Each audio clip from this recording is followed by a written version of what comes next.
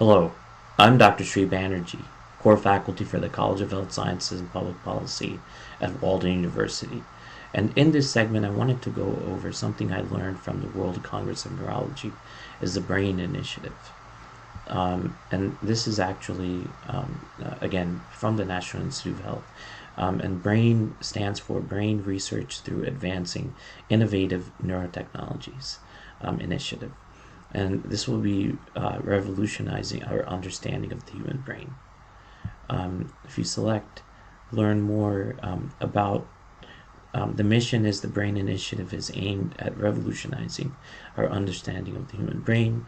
A little bit more about them. They're a partnership between federal and non-federal partners with the common goal of accelerating the development of innovative neurotechnologies. And through the application and dissemination of these scientific advancements, researchers will be able to provide and produce a revolutionary new dynamic picture of the brain that for the first time shows how individual cells and complex neural circuits interact in both time and space. So there's actually 10 institutes and centers around the country, and their missions and current research portfolios complement the goals of the BRAIN Initiative. And here's the directors, deputy director, and when it was established. And this is actually a $680 million initiative. So let's take a look at some more about the research overview.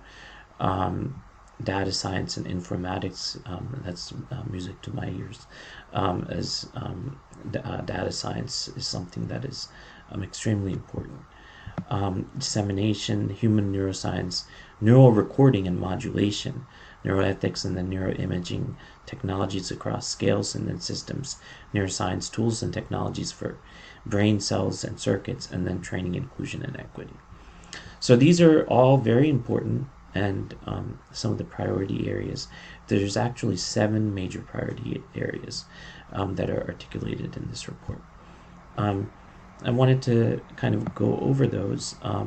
Here's the priority areas down here, and let me read some of these because they're very important. So the first one is discovering diversity, identify and provide experimental access to the different brain cell types to determine their roles in health and disease. And this was something that was early on neglected in the 50s and 60s when the Framingham Heart Study was taking place. And then progress in the priority area has been faster than anticipated. And a lot of these are goals that are being accomplished or are set to be accomplished by 2026. So that was priority area 1. Priority area 2, maps at multiple scales. Generate circuit diagrams that vary in resolution from synapses to the whole brain. The brain in action, that's priority 3. Produce a dynamic picture of the functioning brain by developing and applying improved methods for large scale monitoring of neural activity. Priority area 4, demonstrating causality, link brain activity to behavior by developing and applying precise interventional tools that change neural circuit dynamics. And this is precision medicine, you can think of this as. Priority area 5, identifying fundamental principles, produce conceptual foundations for understanding the biological basis of mental processes through development of new theoretical and data analysis tools.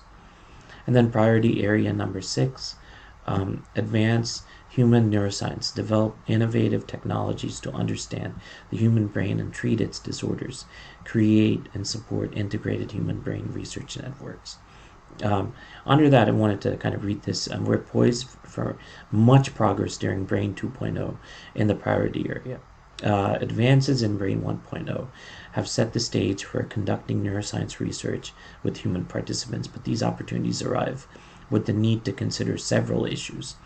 Moving forward in this area requires extraordinary levels of collaboration.